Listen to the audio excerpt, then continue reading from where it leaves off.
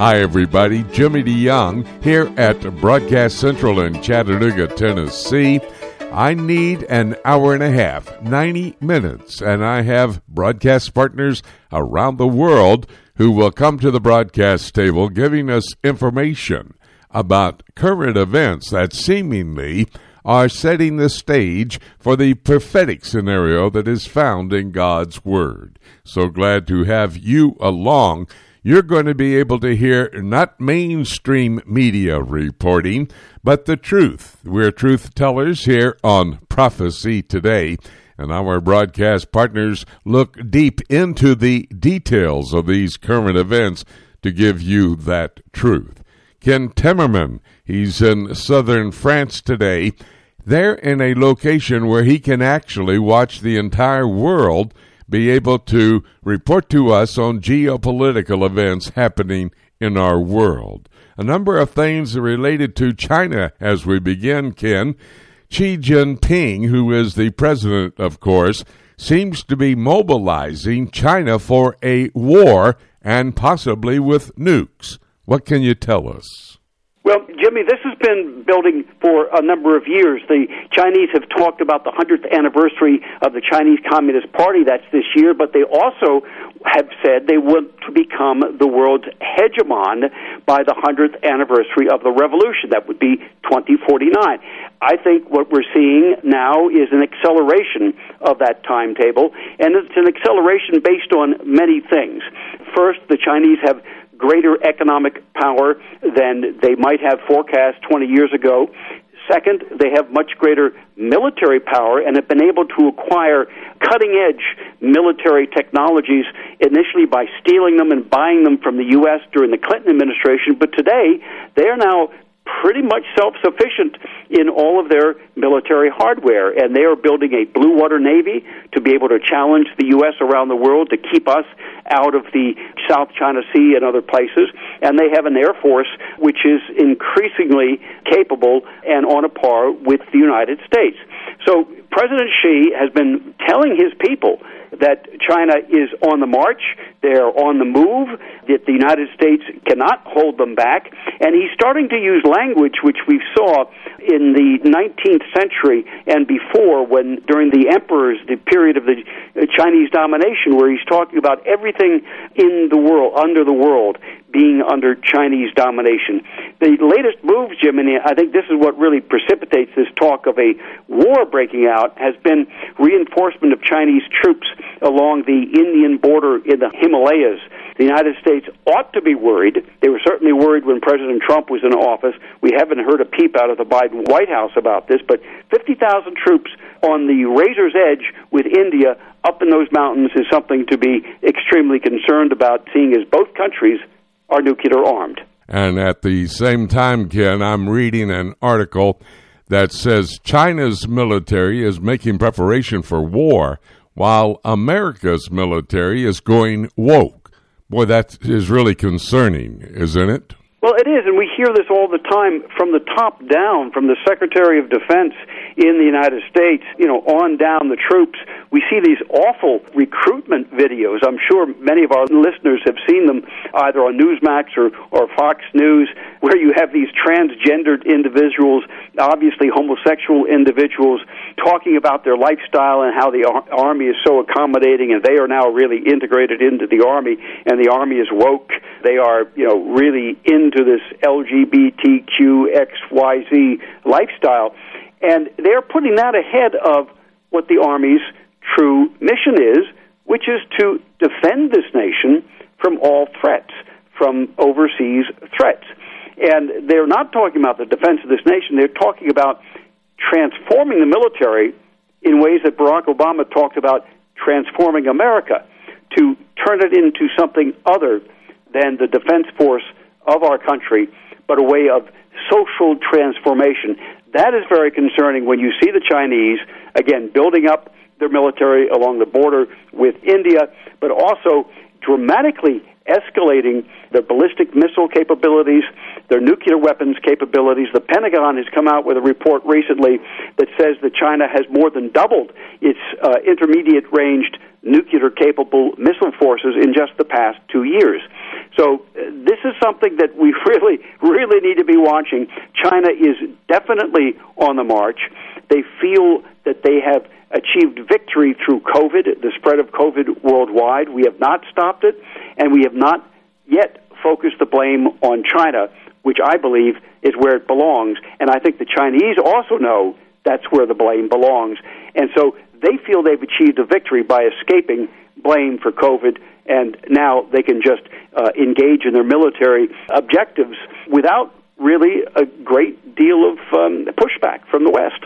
Ken, I'm also watching as China and Russia seem to come together. They have a new vision for Central Asia. Give us the latest on that. Well, the irony here, Jimmy, is that we talk about the Silk Road, and the Chinese talk about the Belt and Road Initiative, which is to reinvigorate the Silk Road from the 11th century, from the 12th century, when China was connected to Europe through Central Asia.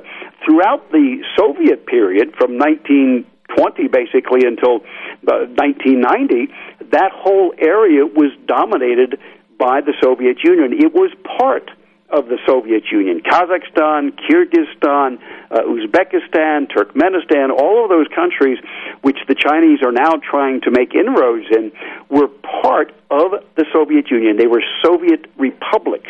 Today they are independent states. And so the Chinese are competing with Russia, if you wish. The Russians are having a hard time recouping their influence in those previous vassal states. So the Chinese see this as a great opportunity, and they are investing. They're building infrastructure. They're building railroads. They are investing in people, in leaders, corrupting leaders. There may be some kind of Chinese-Russian condominium here in Central Asia, but right now, I would give the tip to the Chinese. I think they are really winning in this effort to dominate Central Asia, which has always been suspect to the Russians, and the Russians don't have the money to be able to compete with the Chinese. And Ken, in the Middle East, the word coming out of Lebanon, it's in dire straits, about to fall apart, mainly economically, but also militarily as well. And that's mostly because of Hezbollah, located and headquartered there in southern Lebanon at Israel's northern border. Hezbollah seeking to try to say that Iran's going to be the savior. Give us the details. Well, they would like to put forward Iran as the savior because the country's a mess. The Lebanese currency has lost something like 95% of its value over the past couple of years. A liter of gasoline, that's 1/4 of a gallon, Jimmy, 1/4 of a gallon, was selling for $47 last week. Just think of that. That's basically $200 for a gallon of gasoline. It's unbelievable. It's never been seen before, and it's because of shortages that have been caused by Hezbollah's grip over the Lebanese economy and over the Lebanese government, and the political sclerosis that is also gripping the country as a result. So the Hezbollah turns around and says, oh, well, don't blame us. We're going to bring in your savior, Iran, with Uncle Moneybags is going to come in here, and they're going to sell us oil, they're going to sell us gasoline, they're going to bring money in, they're going to bring new drugs, anti-COVID drugs, and vaccines in. This just shows how Hezbollah is attempting to turn around this awful, awful economic and political situation that's largely due to its own actions, and claim victory by bringing in Iran to solve the problem. International news has been focused this last week on Afghanistan, especially in light of the Biden drawdown on U.S. troops there in Afghanistan. But I understand that leaders from Afghanistan, a delegation from there, and the Taliban have come together in a meeting in Iran. Give us the details on this story. Well, Jimmy, here's another case where when you create a political vacuum, bad people will try to fill it. So the United States and NATO have just created a political vacuum in Afghanistan by declaring this troop withdrawal by September 11th, and now Biden has said he's going to push back a little bit further. It's a meaningless delay because 95% of the troops are already gone, and Taliban claims now to control over 90% of Afghan territory. So guess who steps in? The Iranians. The Iranians have now jumped in and they are hosting these peace talks between the Afghan government and the Taliban. They're being held in Tehran, and both of those delegations are there. They're being chaired by Javad Zarif, the Iranian foreign minister. And I've got to add something here, Jimmy, that I think our listeners may have heard me say before, but it's important to repeat it. For years and years, the U.S. intelligence community said the Iranians, who are Shiite Muslims, could never cooperate with al-Qaeda or with the Taliban because they were Sunni Muslims. Well, here is yet another case where these Shia Muslims from Iran are cooperating directly with the Sunni Muslims in the Taliban because they have a common interest, and that is to defeat America. They see these peace talks as a way of showing that they have defeated America. They're already saying it in Tehran. We've beaten America in Afghanistan. They're retreating with their tail between their legs. And that is really the biggest problem with the way that Biden declared the withdrawal. President Trump said he was going to withdraw from Afghanistan, but not in this way. And this has allowed Iran to move ahead with their plan to be able to take over this world, which is their eschatology. Ken Timmerman, the man who covers geopolitical events for us, it's a must that we have him here at the broadcast table on a weekly basis. Ken, thank you so very much. I understand it's really sunny there in southern France, so have a great afternoon. Make sure you go out in the olive orchard and take care of your business. Jimmy, as I tell all of my friends here, life is good, God is great, and remember, Jesus is not a Muslim. He is not. That's a great close. We'll talk to you next week, Ken. Thank you, Jimmy. God bless. We're going to take a quick break. We have David Dolan standing by. We'll go into more information from the Middle East with David Dolan's Middle East News Update. It's all ahead right here on Prophecy Today. Have you ever wanted to know more about God's plan for the future? Have you ever tried to understand prophetic passages in God's Word, like, say, the book of Revelation, and been frustrated at not being able to figure it out? Dr. Jimmy DeYoung's latest CD series, Keys for Unlocking God's Plan for the Future, will help you gain the ability to understand where to start in your study of prophecy and allow you to read God's Word in a new and exciting way. Understanding God's prophetic Word will allow you to live a pure and productive life until Jesus returns for the church. Keys will help you gain the tools you need to understand the end-time events as foretold in God's Word. Dr. DeYoung lays out a systematic approach to Bible prophecy for those who want to know God's plan for the future. Tracks included are A Roadmap Through the End Times, The Jew in Jerusalem, Daniel and the Antichrist, Ezekiel and Messiah's Temple, and Revelation and Babylon. To order your copy of Dr. Jimmy DeYoung's Keys for Unlocking God's Plan for the Future, visit our website at prophecytoday.com. Prophecy Today is heard all across the USA on the Prophecy Today radio network, but also it is heard around the world through our website at prophecytoday.com. And Jay, there are many other features on our prophecytoday.com website, like daily news updated out of the Middle East as it pertains to what's happening prophetically. Special reports can be heard right on our website at prophecytoday.com. We have prophecy Q&A available for you. Questions asked in the past can be answered on the website if you just check it out and go to that particular spot. Prophecy Quiz is available, and parts of our Prophecy Today program, if you should miss any part of it, will be heard the next week right here at prophecytoday.com. And don't forget, you can even email your questions to us for our live radio broadcast. Just go to our website at prophecytoday.com. You'll be amazed, you'll be surprised at what you'll find on our website. Be sure to visit us at prophecytoday.com on the World Wide Web. Hi, everybody. Jimmy DeYoung here at Broadcast Central in Chattanooga, Tennessee. We continue the 90 minutes I've asked you to give me so I can give you the world with David Dolan with his Middle East News Update. Let's go right to David. David, I understand Prime Minister Naftali Bennett held a secret meeting at the palace of King Abdullah in Amman, Jordan. Give us the details as much as you can. Well, Jimmy, the Israeli officials have still not confirmed that did take place, and that's because the Jordanians are openly livid that the news was leaked by somebody. They wanted it to be a secret meeting, and King Abdullah is on his way to Washington to meet with President Biden and others fairly soon. He'll be the first Arab leader to do that, and that will be followed by Naftali Bennett, who is going to the White House also to meet with Biden and other officials. But the reports say that indeed last week Bennett crossed over into Amman and held what was said to be in the press cordial meeting with Abdullah, and that is where, as I reported last week, he committed to sell Jordan 50 million cubic meters of fresh water desperately needed by drought-stricken Jordan with over 1 million Syrian refugees living there, etc. That was good news, and that was welcomed by the Jordanians. But like I said, they were upset the news leaked, and that is because, of course, even though they're at peace with Israel, Israel is still very controversial, and many Jordanian citizens do not support that peace treaty and will not like it that their king is meeting with the new Israeli premier. It's interesting you mentioned the fact that King Abdullah will go to Washington and meet with President Biden there at the White House. Naftali Bennett has also been invited. He'll be going in this next couple of weeks as well to Washington. However, Bennett's going to have to face the U.S. concerns about demolition of homes that belong to terrorists in Israel. Now, this has been a way of deterring the terrorists.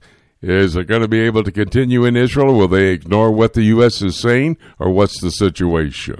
Well, Jimmy, it all stems from the demolition on Thursday of this week of a Palestinian home near Ramallah owned by a Palestinian American, a 56-year-old man who has dual citizenship, and so does his wife who lived there, his estranged wife, and several of his children. He was passing by the Tupuach Junction 3 months ago when he suddenly saw 3 young Jewish males standing near the bus stop and decided to pull out his gun and shoot them. And he killed one of them and injured the other 2. They were yeshiva, religious students. There was a lot of angst in the Jewish community in the area over that attack.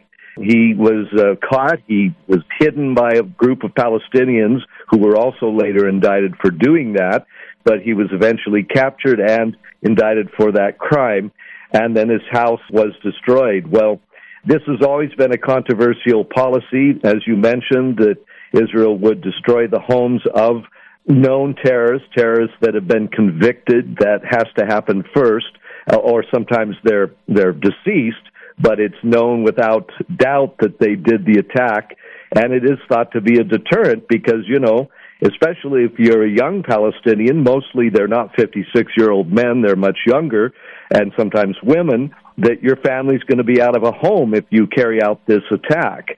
So it is considered a deterrent in Israel, but the State Department in Washington has always opposed this policy.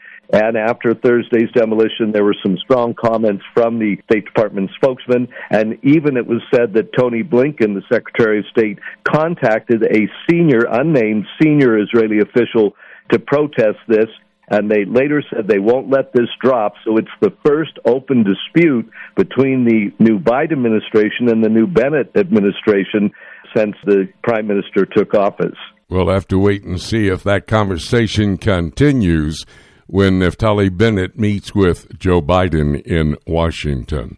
Well, we've been talking, David, about the outgoing president, President Reuven Rivlin. That has come to a conclusion, his 7 years of service for Israel. Now a new president. Talk about this new president of the Jewish state of Israel. Well, it's Isaac Herzog, a member of the prominent, they're like the Kennedys or the Bushes in Israel, the Herzog family, hailing originally from Ireland. His grandfather was the chief rabbi of Ireland before he made Aliyah to Israel. Then his father was, of course, president of Israel also, and a leading member of the Knesset, and now the grandson, Isaac, is taking over as president. He's a Labor Party member, so he's not a right-wing politician as the outgoing president was. He was a member, Reuven Rivlin, of the Likud party, so this is going back to the other. But Isaac Herzog's always been known as a statesman, a very above-board politician coming from this elite family, but born and raised in Israel, fully Israeli, and he's well-liked by many on the right as well as the left, so it's thought that he will be a good president, and as you know, this is a figurehead position mostly in Israel. They do ceremonial things, meet foreign leaders and that sort of thing, preside over parades and openings of department stores and things like that. But as we know, they also are involved in the selection of the next prime minister after each election.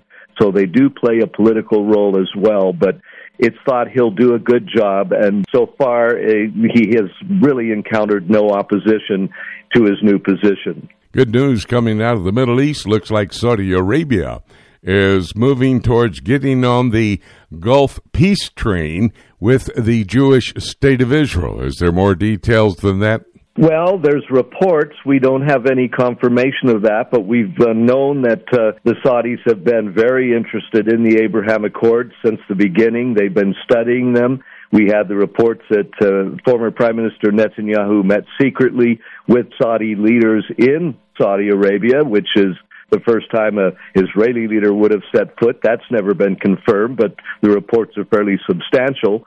The Saudis, of course, still facing Iran and its machinations and actual attacks going on all the time, especially from Iranian-backed Houthi rebels just to the south of Saudi Arabia in Yemen.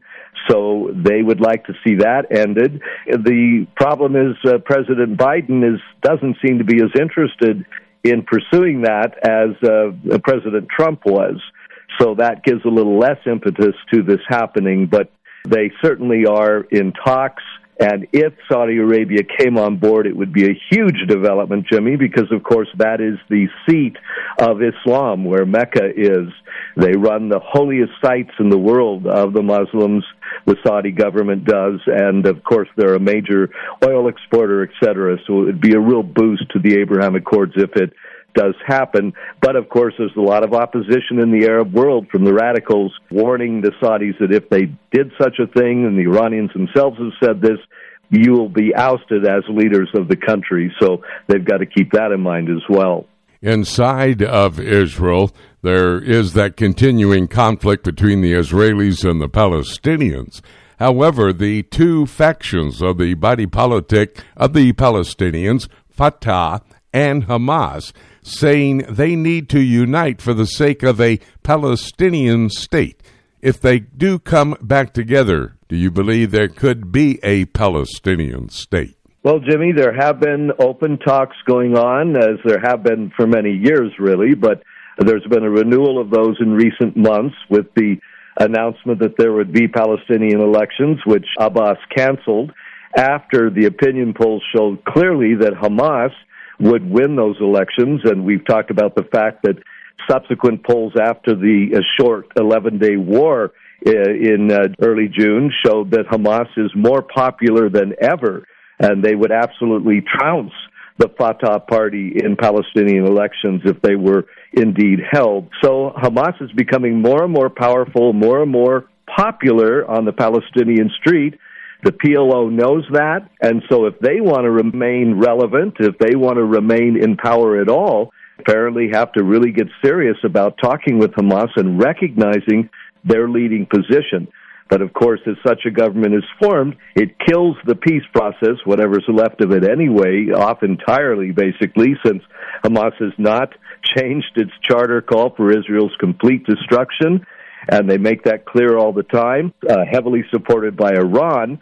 So it would make a Palestinian state more possible in theory, but less likely in reality, because the Israelis would do everything they could and will do everything they can to stop a Palestinian state headed by this radical movement that wants Israel's destruction.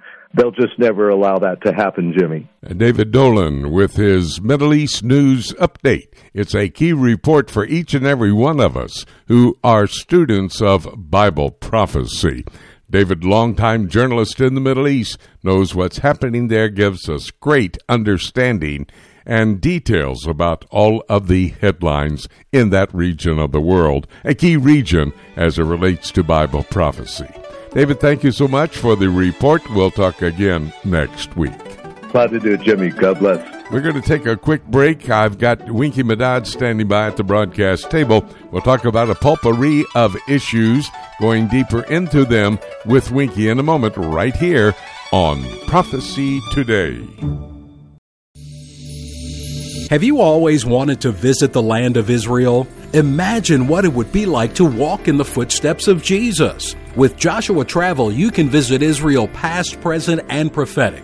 The Bible will come alive as you see places like the Shepherd's Field where our Lord was born, Caesarea Philippi, Cana of Galilee, Capernaum, the Garden of Gethsemane, and the Garden Tomb. You'll even experience an exciting boat ride on the Sea of Galilee. You'll visit each site with Bible in hand as we take the time to not just visit the sites, but to help you understand their importance to our biblical heritage and to our prophetic future. We will place special emphasis on the eternal city of Jerusalem, the most important city in the world, and the place from where Jesus will rule and reign one day. Call Joshua Travel today at 423-821-3635 to find out more about this trip of a lifetime, or you can visit us online at joshuatravel.com. Welcome back to Prophecy Today. I'm Jimmy DeYoung here at Broadcast Central in Chattanooga, Tennessee. And as promised, we're going to Winky Medad. David Dolan gives us his Middle East news update. But I always enjoy a conversation with Winky because we go deeper into some of the issues confronting the Jewish state of Israel. And Winky, there was a vote this week in the Knesset that actually almost brought down the coalition government. What was that vote, and what was the law they were voting on?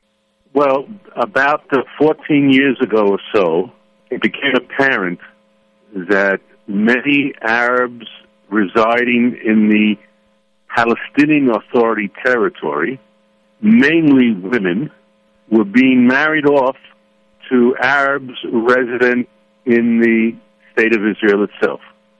Whether or not this was on purpose, planned, or otherwise, Israel saw it as problematic from two angles. One, importing a enemy population, and technically they would be demanding citizenship. Secondly, some of the men and even some of the women involved in these marriages, and don't forget almost 90%, if more, of marriages among the Muslim population in Israel, even 70 years after the state was created, are still arranged. It also happens in the ultra-Orthodox sector, so it's not something out of the ordinary, but in their society, 90% or more are arranged marriages. I won't get into that, but just keep it in the back of your mind. These people were found to be involved in terror. There weren't that many, but nevertheless, you got to close the door. So they began to develop a situation, and Israel decided at that time to make a temporary measure and declare that all citizens of enemy states, including the Palestinian Authority, will be refused citizenship. And this law is usually extended from time to time. And now with this government, with a strong representation of hard left and Arabs in it, wanted to have that law changed for several thousands of Arabs to gain citizenship. That is the basic situation on the ground. And what happened then when they got to the vote? I mean, it was very close, 59-59. That's almost as close as you can get. Well, what happened was that, A, the opposition played naturally, as usually happens in politics. Why give the government a victory?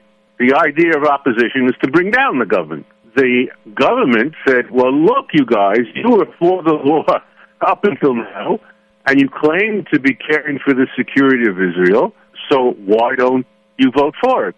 And the answer of Mr. Netanyahu and his fellow coalition partners was twofold. Number one, we have a better law. We propose not a temporary extension every 6 months to a year or so. Let's make a regular, enact, as they say in the United States, a law that will take care of the situation and close all the loopholes.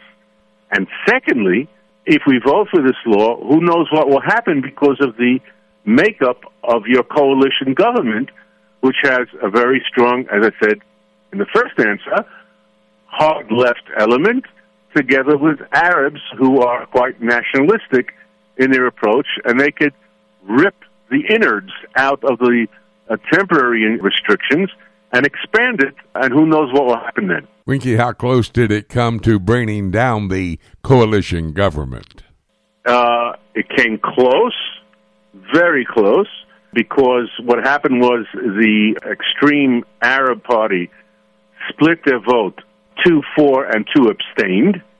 If any one of those had voted against, and as happened, one of the members of Knesset from Bennett's own party, Yamina, Shikli, voted against, that would have been down the government by 1 or 2 votes. That was that close.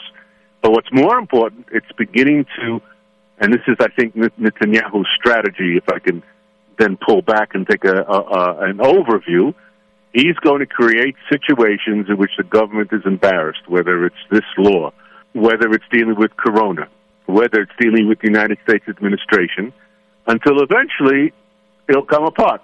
Or a situation will develop when elections are brought forward and everybody will say, Netanyahu was correct all the time, this government is useless, let's give him more power. That's the strategy. I noticed that Benny Gantz, who is the defense minister in this coalition government, has some concerns about Lebanon. But let me ask something not political. It's interesting that King Solomon went into Lebanon to be able to purchase the cedars of Lebanon to help build the first temple. Any connection that there may be between Israel and Lebanon as it relates to cedars from Lebanon for this third temple? Well, Jimmy, we always had a saying here that we don't know what the first Arab country will be to make peace with Israel, but Lebanon will be the second. But that didn't work out because, the PLO in the 80s, or actually in the 70s, moved into Lebanon. And then in Lebanon itself, one development was that the Maronite Christians and the Muslim population began to fight. And later on, Hezbollah came out and took over with a Shiite minority that took over basically the country. And so that isn't on the table. But yes, what you're asking, I think, is that could there be coexistence and cooperation with Lebanon that eventually will lead to cedars from Lebanon coming to the temple in Jerusalem? Quite possible. Right now, they're discussing oil issues off the coast, the northern coast of Israel, and the southern coast of Lebanon, and to share the oil that could possibly be there, which would be a first step, logically, because as far as I know, and I don't live in Beirut, but from what I read and see, they're falling apart there in Lebanon. Economic crisis, security, it's really getting out of hand, and Israel, with its entrepreneurship, with its scientific and technological know-how, is more than willing to help out to the extent that it can. Very interesting story, and we'll stay on top of it because Psalm 83 verse 7 does mention Lebanon as a part of that alignment of nations that will try to destroy the Jewish state of Israel.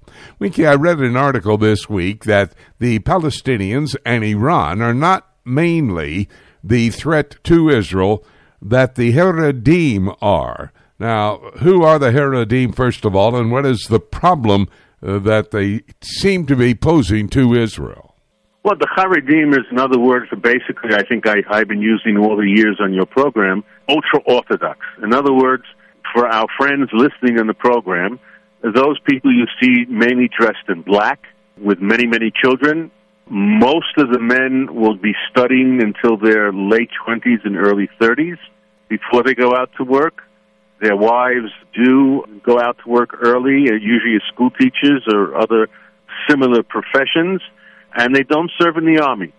That is what we call the Haredim here in Israel. And the article, of course, was not basically a scientific or an economic one, but just another controversial piece pointing out that there is a problem with the Haredi population.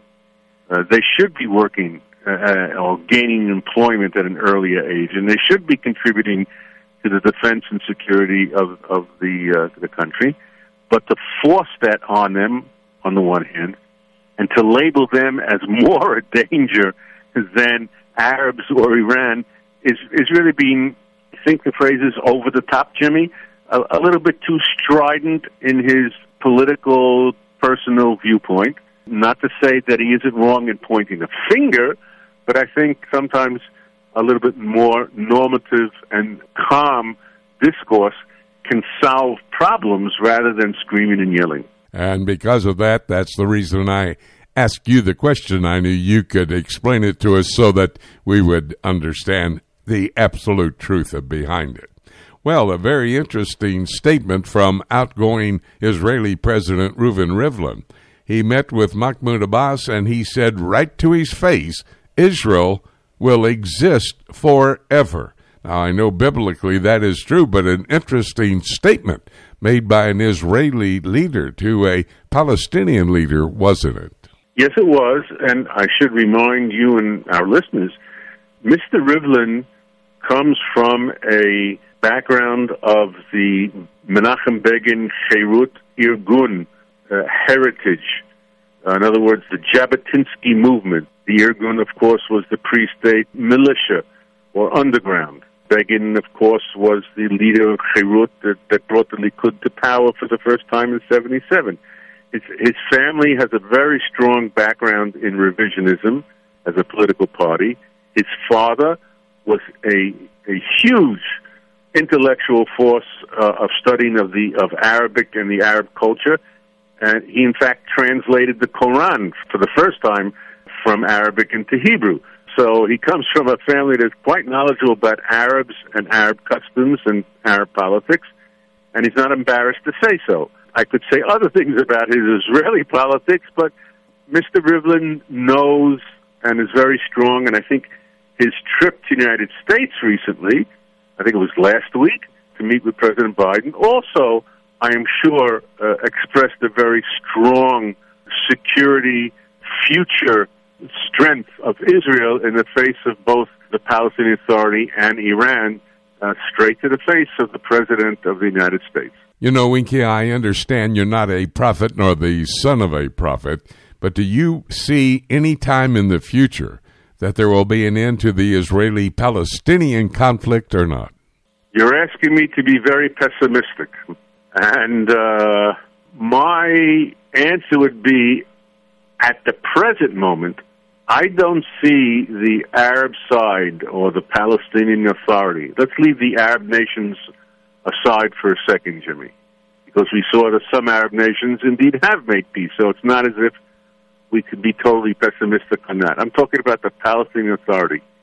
They have no existence in their minds, if I am going to be trying to be clear about this, other than opposing Zionism. They have no other reason to exist as a people, because they weren't really a people. And it was only Zionism that bestirred them to act the way they do. In other words, if there wasn't for Zionism, there wouldn't be any Palestinianism.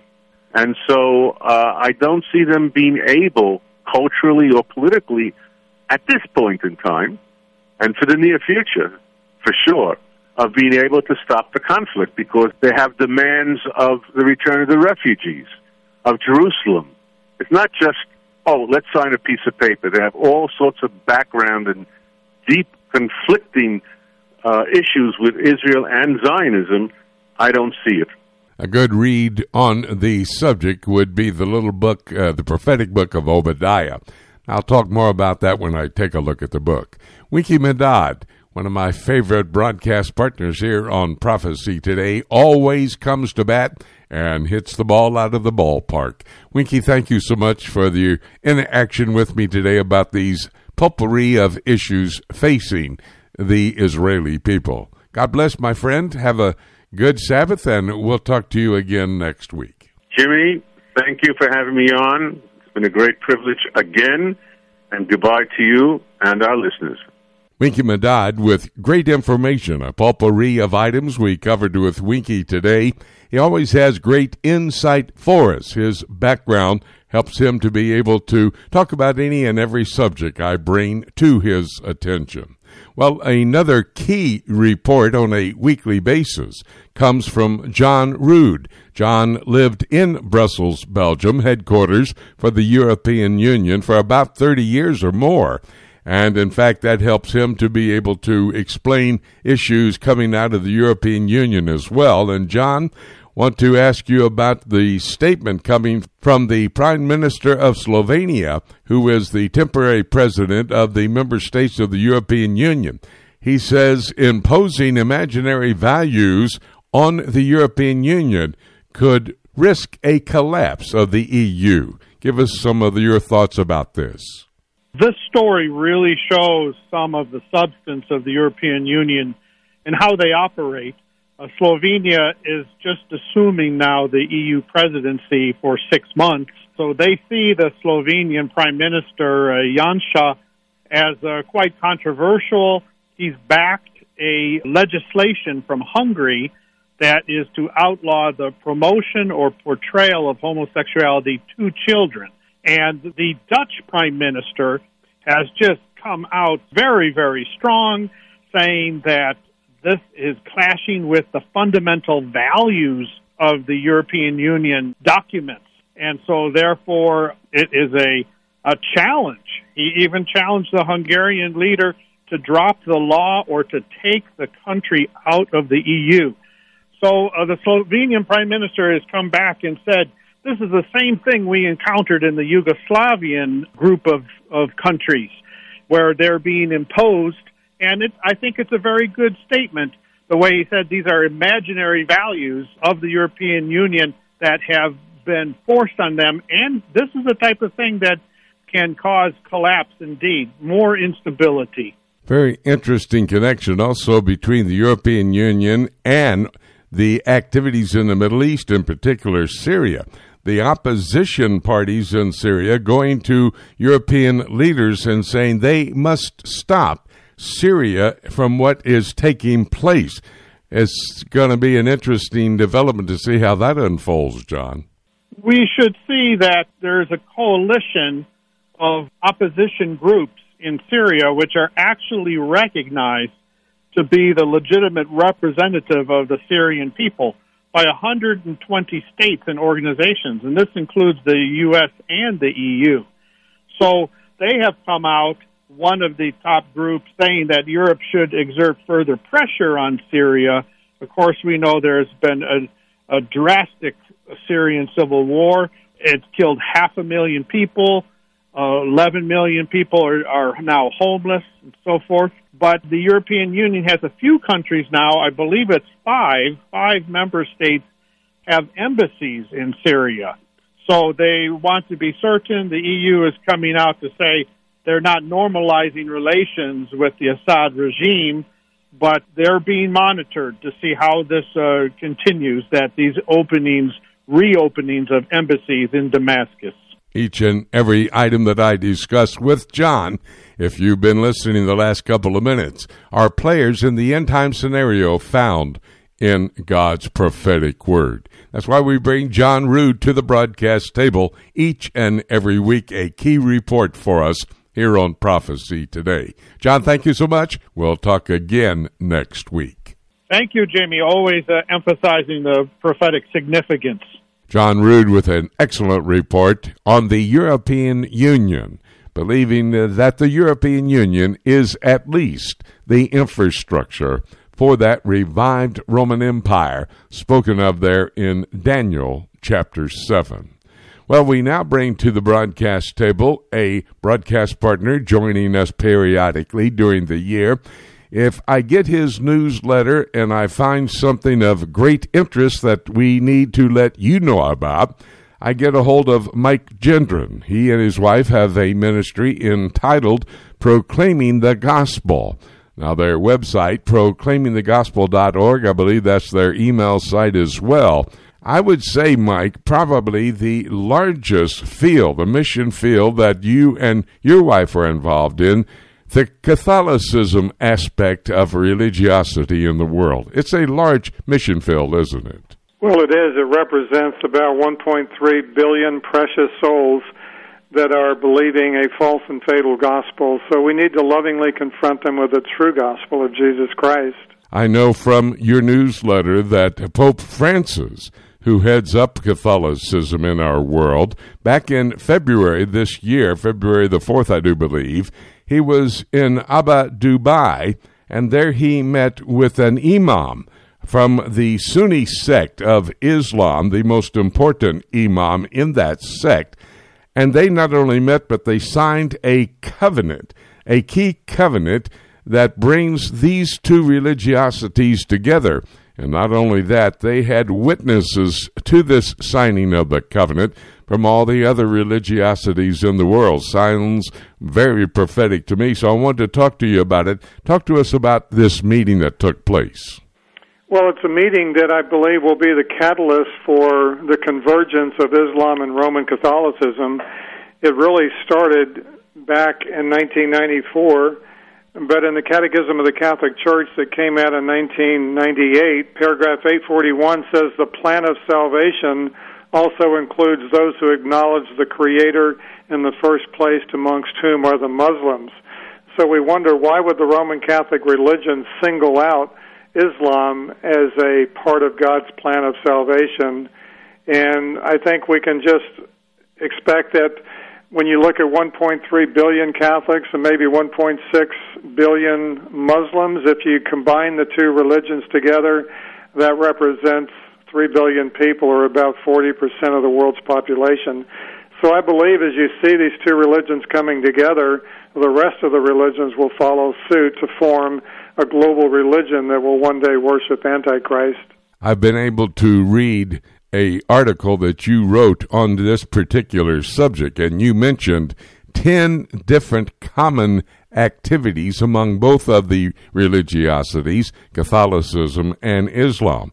Let me just ask you to give us a distinct answer to those points I'm going to bring to your attention. I'm only going to use about 5. That's the time that we have for this interview today. First of all, both of them esteem and honor the Virgin Mary, don't they? Well, they do. They both religions call her Our Lady, and they venerate her as a pure and holy saint. In fact, Mary is the most revered woman of the Muslim faith. Her name appears more times in the Quran than it does in the Bible. And Muslims esteem her because of her submission to God, and that's what Islam is all about. But it leads to the next common bond, which is both seek messages from apparitions of Mary. In fact, we have Muslims now going to apparition sites seeking messages from these apparitions. One of the sites is in Fatima, Portugal, a city named after Muhammad's first daughter, and people are traveling thousands of miles to get a message from Mary. It's truly fascinating. She's coming for all of her children. This is what the messages are saying. And so this would be, I think, the great catalyst that would bring these two religions together, looking to Mary as the messenger from God. However, at the same time, they both embrace Jesus Christ, too, don't they? Well, they do, but they both have a counterfeit Jesus Christ. Roman Catholicism has a Christ who returns to the earth every day at the beck and call of a Catholic priest to be transubstantiated into a lifeless piece of bread. He is then offered on an altar, denying the fact that the true Jesus was offered on a cross. He offered himself as the perfect sacrifice. And then he cried out, "It is finished," but Catholics continue the work of redemption through a Eucharistic Christ. Islam, on the other hand, has a counterfeit Christ, Isa, and they declare that he is only a prophet, that he is not God, and he never died on a cross. So they both have a different Christ, and they also deny the authority of Scripture. Both Catholics and Muslims have their holy books that go against Scripture, and that becomes their authority. You know, that, I believe, is very key. We have the absolute Word of God, infallible, inerrant Word of God that we can look to, but they have some type of literature, the Catholic Bible and also the Quran, in the Islamic faith, we need to stick to the Word, right? That's where absolute truth is. Well, that's right, and that's where people are easily deceived. They do not submit to the supreme authority of Scripture. We also know the Word of God to be the imperishable seed that brings forth life. So if these two religions are looking elsewhere, they have no hope of ever being born again. And I noticed in the paper that you wrote, and we're going to post it on our website, our top 10 news stories. Would that be all right if we do that, Mike? Sure, we need to get the word out so people can be warned. Well, we'll do that, and it'll be at prophecytoday.com on our home page, and we'll remind you how to get a hold of Mike Gendron at proclaimingthegospel.org as well. I also read, though, in that paper that they both have a desire for a worldwide dominion. Talk to us about that for a moment. Well, it's true. They both rule with an autocratic government, and they have a history of forced conversions and killing those who oppose them. So it's amazing that we know that the ultimate global government and global religion will put to death those who stand opposed to the global religion. And so this may be a precursor, these two religions coming together, indoctrinating people, intimidating them, and under the fear of death, many will come to take the mark of the beast and worship Antichrist. What you've just mentioned, dear friend, you can find in the book of Revelation, chapter 13 and also chapter 17, the one world religion. You know, you mentioned something at the beginning of our conversation, Mike, that I think is key.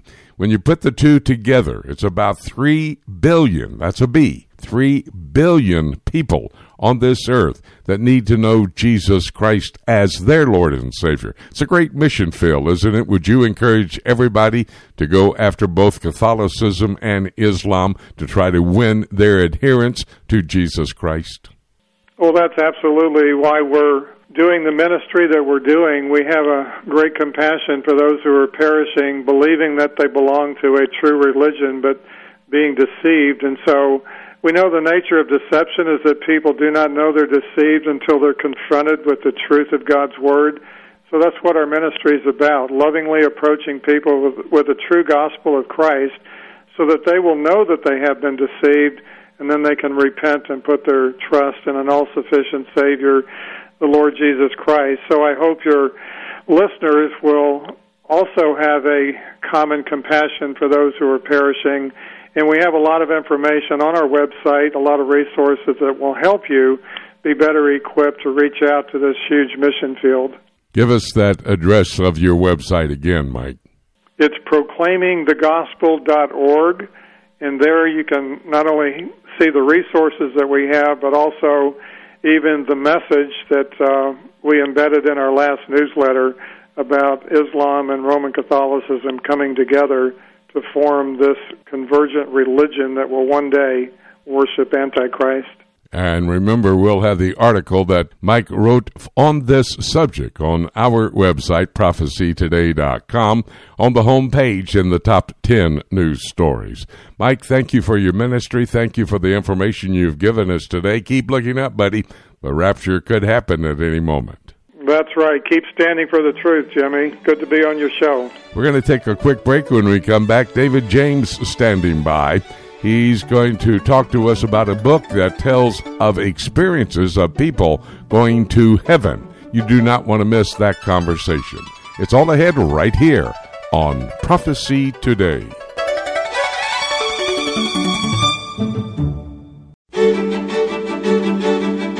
Hi, everybody. Welcome back to Prophecy Today. We go into our last half hour. If you can stick around for 30 minutes, I will have given you 90 minutes of information from broadcast partners around the world that will assist you in your understanding of how God's prophetic scenario for the end times is coming into place. David James is coming.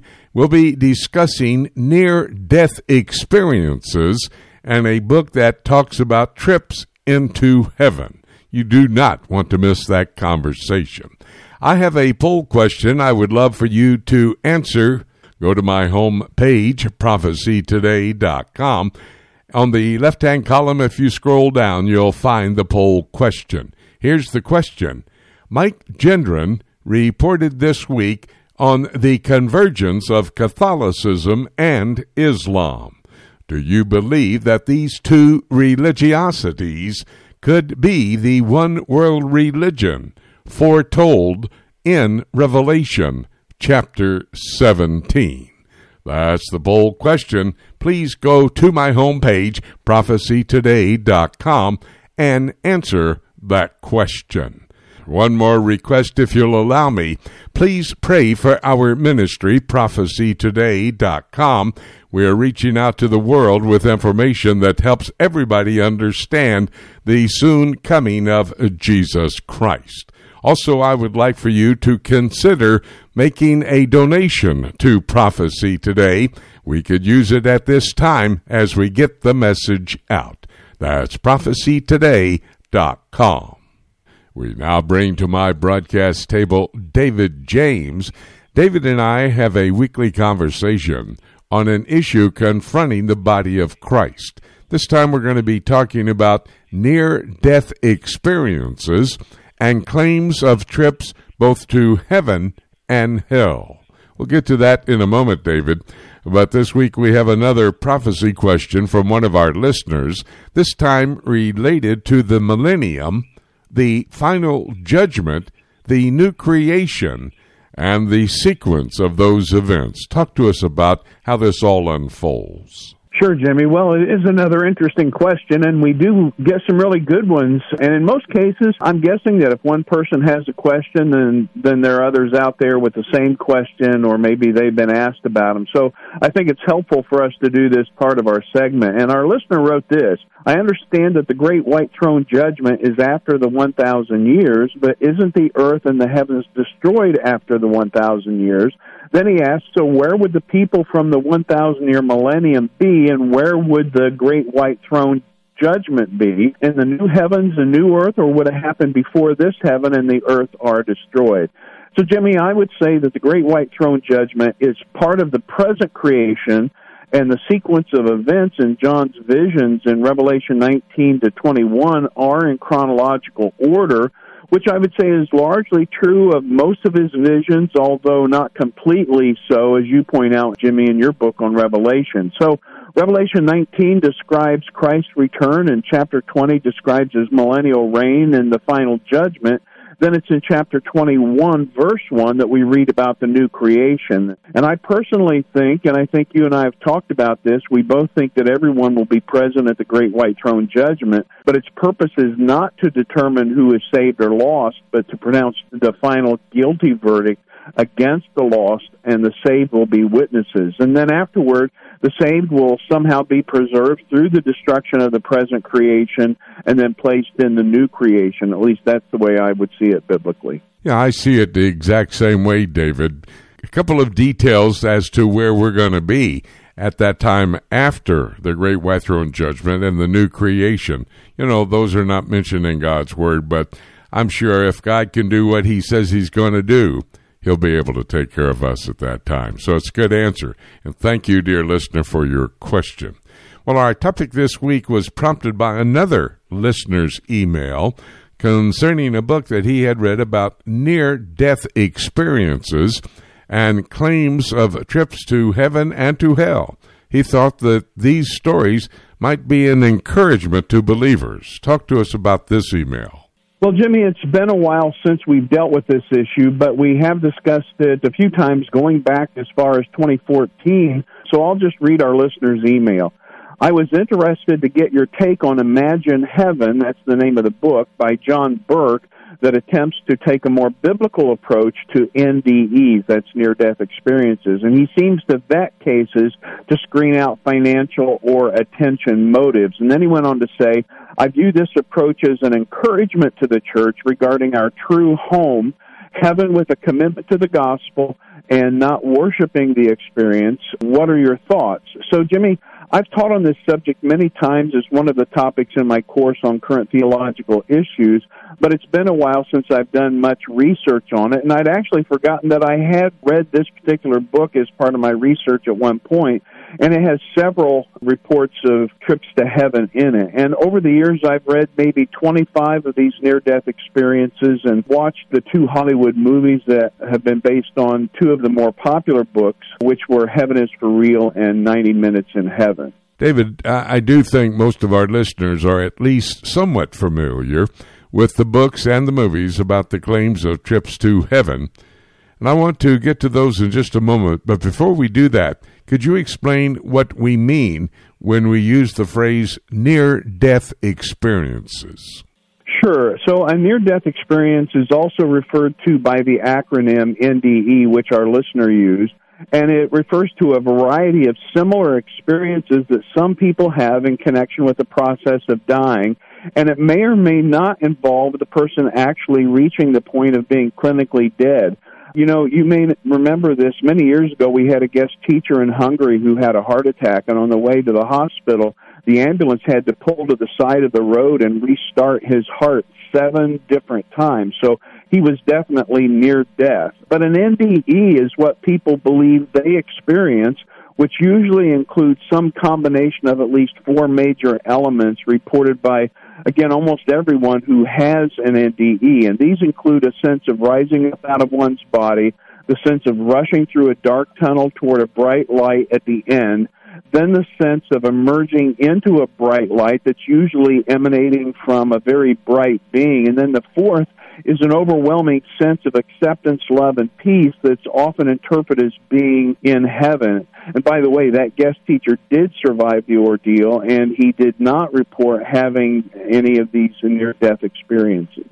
David, you mentioned, and we both were talking about a moment ago, a couple of books and movies that were based on these trips into heaven. Take a moment and talk about what these movies and books were all about. Sure. One book is Heaven is for Real, which came out in 2011, and the movie came out in 2014. And it's about a 3-year-old boy named Colton Burpo who developed appendicitis, and his appendix actually burst. And a few months later, after he had turned 4 years old, he began talking with his parents about how he had gone to heaven. And over the course of weeks and maybe months, he gave more and more details about what he claims to have seen and experienced when he died while he was in the hospital. Now, it's interesting to note the hospital records say that he never actually died. He was never clinically dead, according to hospital records, and of course he would have been hooked up to medical equipment. Now, there are a lot of strange things about his claims, including the fact that he says he sat on Jesus' lap for an extended period of time, that Jesus has a rainbow-colored horse, that the Holy Spirit is kind of blue and sat beside him, and that Satan is ugly and has bad teeth. And interestingly, none of these strange elements were depicted in the movie, which I think would have caused a lot of people to just reject it out of hand had they tried to do that, which tells us something about the nature of what he was saying. And again, this is a 3 or 4-year-old boy. Now, the events behind the other book, 90 Minutes in Heaven, happened in 1989, and even though the book wasn't published until 2014, and then the movie came out in 2015. And this involved a Baptist pastor named Don Piper, who was in a crash, and when the car he was driving, he hit a semi-truck head-on, and then the truck ran straight over his car, trapping him for at least 90 minutes. And he was declared dead at the scene by paramedics, and he believes that he died and went to heaven for that 90 minutes, but then came back to life. I understand that there were many contradictions in that book about the guy who went to heaven for 90 minutes. Actually, he contradicted himself. But I've not read the book, and I'm looking, of course, for you to give us the details. Now, when you deal, David, with claims of trips to heaven in your theological issues course that you teach, what are some of the main things you discuss? For example, do you deal with this just on a biblical side, or do you also get into the medical side as well? Well, really, I deal with both sides because I think they're connected. And the first thing is that there's a difference between being clinically dead and being dead in the biblical sense, meaning that your spirit has left your body. And it would seem that the actual decay of the body doesn't start until the spirit leaves. And Once you stop breathing, your blood starts becoming acidic due to the buildup of carbonic acid because of the buildup of carbon dioxide, and before long, that acid starts to punch through cell walls, destroying tissue. And then also within 5 minutes of the blood flow stopping to the brain, neurons in several brain regions start dying. And so it's not just a matter of someone's spirit returning to their body after 10 minutes, or in the case of Don Piper, after 90 minutes. God would have to miraculously repair all of the physical damage, especially in the brain. And from a biblical perspective, there are no spontaneous resuscitations, people coming back from the dead, recorded in the Bible. Everyone was raised back to life through a prophet or an apostle or Jesus. And, of course, that's except for Jesus himself. And then another problem is these don't just come from born-again Christians. And if everyone is going to heaven, then everyone who thinks Jesus is the only way of salvation is wrong, and the Bible isn't true.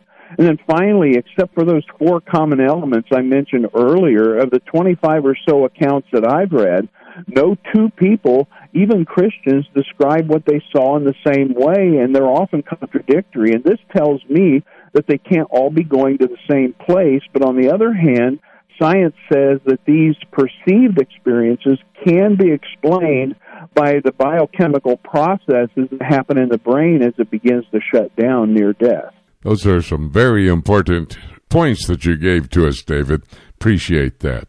Well, briefly, getting back to our listeners' email, what about the idea that these reports of trips to heaven can be an encouragement to the church and maybe help with further commitment to the gospel? What are your thoughts about that?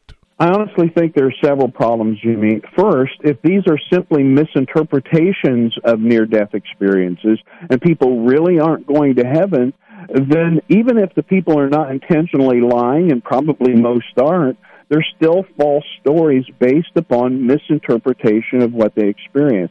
And we always need to encourage people with what we know to be true from the Word of God, not claimed experiences. And concerning commitment to the gospel, there have been believers who have walked away from conservative evangelicalism because they've concluded, based upon this experience of what they believe is going to heaven, that Jesus isn't the only way of salvation, because they think that everybody goes there, and it's changed their theology.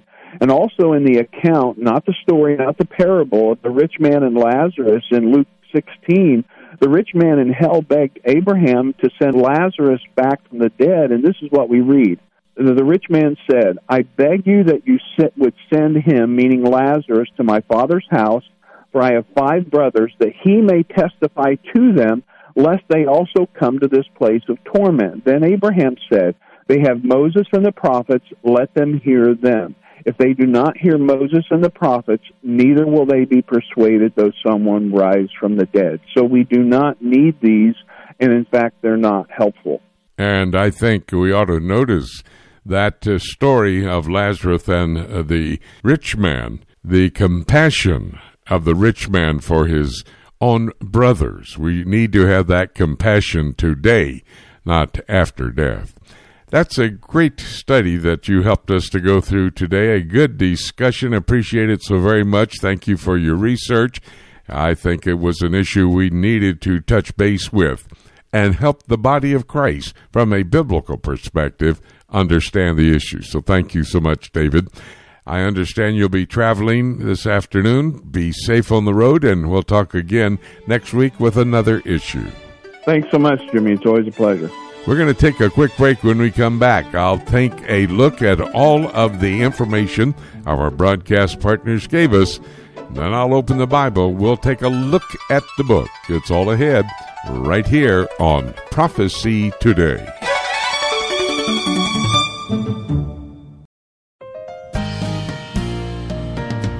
Hey everyone, this is Dave James with the Alliance for Biblical Integrity. You hear me each week discussing current theological issues with Jimmy DeYoung on the Prophecy Today weekend broadcast. We founded the Alliance for Biblical Integrity because we saw a need for an apologetics and discernment ministry that would be an important resource for local churches, schools, and ministry organizations that face ever-changing theological challenges in today's world. I teach many different courses and seminars in the United States and around the world and can tailor the seminars for Sunday schools, Bible studies, and church services, and the courses for weekend conferences of 6 to 10 hours. For more information, you can go to the ABI website at biblicalintegrity.org. That's one word, biblicalintegrity.org, and click on Courses and Seminars on the main menu. You can also contact me personally through the contact page on the ABI website. I look forward to hearing from you. Every believer needs to understand Bible prophecy. Whether you're a novice or a student, we are here to help you. Just visit prophecytoday.com and click on the link for the Prophecy Bookstore. There you will find a large selection of CD sets, DVDs, and books for the Bible prophecy student written by Dr. Jimmy DeYoung and other prominent scholars. While you're there, be sure to check out Dr. DeYoung's latest series called Presidents, Politics, and Prophecy. This series examines how God has used human leaders in general, and specifically the last 7 U.S. presidents, to set the stage for Bible prophecy to be fulfilled. This was shot on location in Washington, D.C., and is available on DVD or as a 10-hour audio series on CD. Be sure to check back often for special deals. You can visit prophecytoday.com and click on Bookstore, or you can go directly to prophecybookstore.com.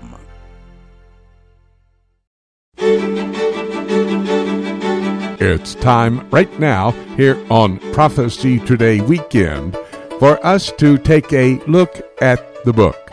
This week we gave you 90 minutes of information, in-depth news that may well be the details on current events that are setting the stage for Bible prophecy to be fulfilled. This is not mainstream media, but many of them on the scene of these news stories, and they have the truth behind the stories, plus important details that you need to know. Details which you will not get from mainstream media. Now, in a moment, I'll give you my prophetic perspective on these news stories.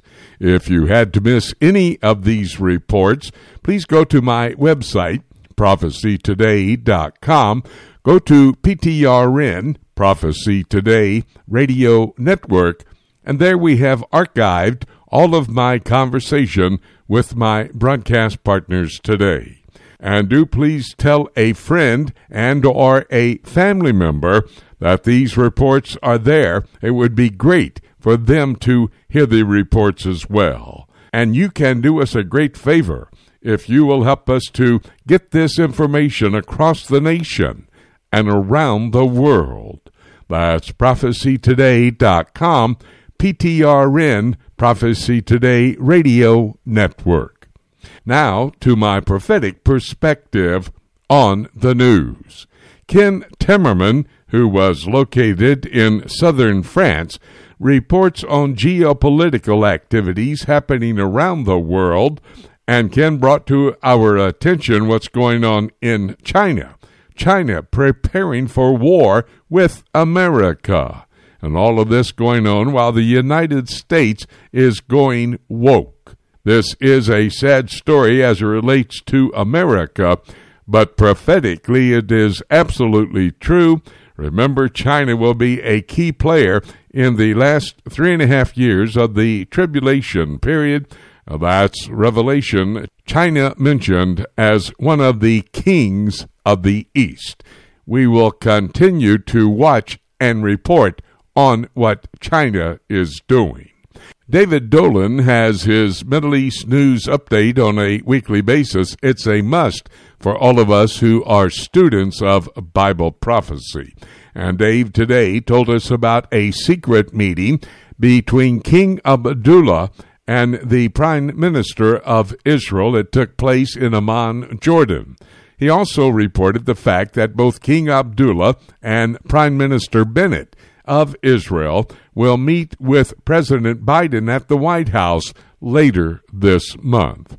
The Lord does use political leaders to make political decisions that will set the prophetic scenario in place for its fulfillment. That principle mentioned in Revelation chapter 17 and verse 17. I brought Winky Madad to the broadcast table. We talked about a potpourri of activities in Israel, one of them being that the Israeli Defense Minister, Benny Gantz, wants to help Lebanon, who is in dire financial crisis, and with the possibility that Israel might be able to get cedars of Lebanon, as King Solomon did when he built the first temple, these next cedars to go towards building the next temple. Remember, Lebanon will be a part of the alignment of nations, Psalm 83 verse 7, referred to as Tyre, and in fact that alignment is prepared to go after the Jewish state of Israel even today. But Winky brought to our attention that Lebanon may well be able to supply those cedars of Lebanon for the next temple. John Rood, who covers the European Union for us, he is a capable reporter on that region because of his living in Brussels, Belgium, the headquarters for the European Union, for over 30 years. John talked about Syrian opposition calling on the European Union to help stop the civil war in Syria. This civil war killing hundreds of thousands over the last many years, displacing millions. However, remember that Iran and Russia have been in Syria helping to rebuild this war-torn country, and that is all part of an alignment of nations that is foretold in the Word of God, the book of Daniel, chapter 11. Mike Gendron came to talk about the convergence of Catholicism and Islam. Catholicism and Islam are actually coming together very quickly. I do know that Rome will be a part of that one world religion. Revelation chapter 17, we know that for sure. Islam most likely to be destroyed as the Islamic world endeavors to try to wipe Israel off the face of the earth. That's Ezekiel chapter 38, verse 18 through chapter 39 and verse 6. Had a very important conversation with David James on the broadcast today. We talked about near-death experiences and trips into heaven. One listener asked if that would encourage the body of Christ today. Well, let me suggest what will encourage the body of Christ is to read the Word of God. There have been 3 men, I believe, who went into the heavenlies. That was Enoch, Genesis chapter 5, Elijah, 2 Kings chapter 2, verses 1 to 11, and the Apostle Paul, 2 Corinthians chapter 12, verses 2 to 4. 2 of these men will make their way back to earth in a day not too distant into the future. That would be Elijah and Enoch, the 2 witnesses that are discussed in Revelation chapter 11. And those men going into the heavenlies, coming back to serve the Lord again during the tribulation period, will indeed happen. You know, the return of Elijah and Enoch right after the rapture of the church is going to be an unbelievable, spectacular event. They will preach. 144,000 male virgin Jews will come to know Christ, and they will spread out across the world preaching the gospel of the kingdom. Oh, by the way, that rapture could happen at any moment.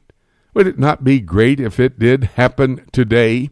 Therefore, you must make sure you're prepared, living pure, and being productive until that rapture, which could happen today, does take place. And having said that, basically nothing left for me to say, except let's keep looking up until. Thank you so much for joining us today.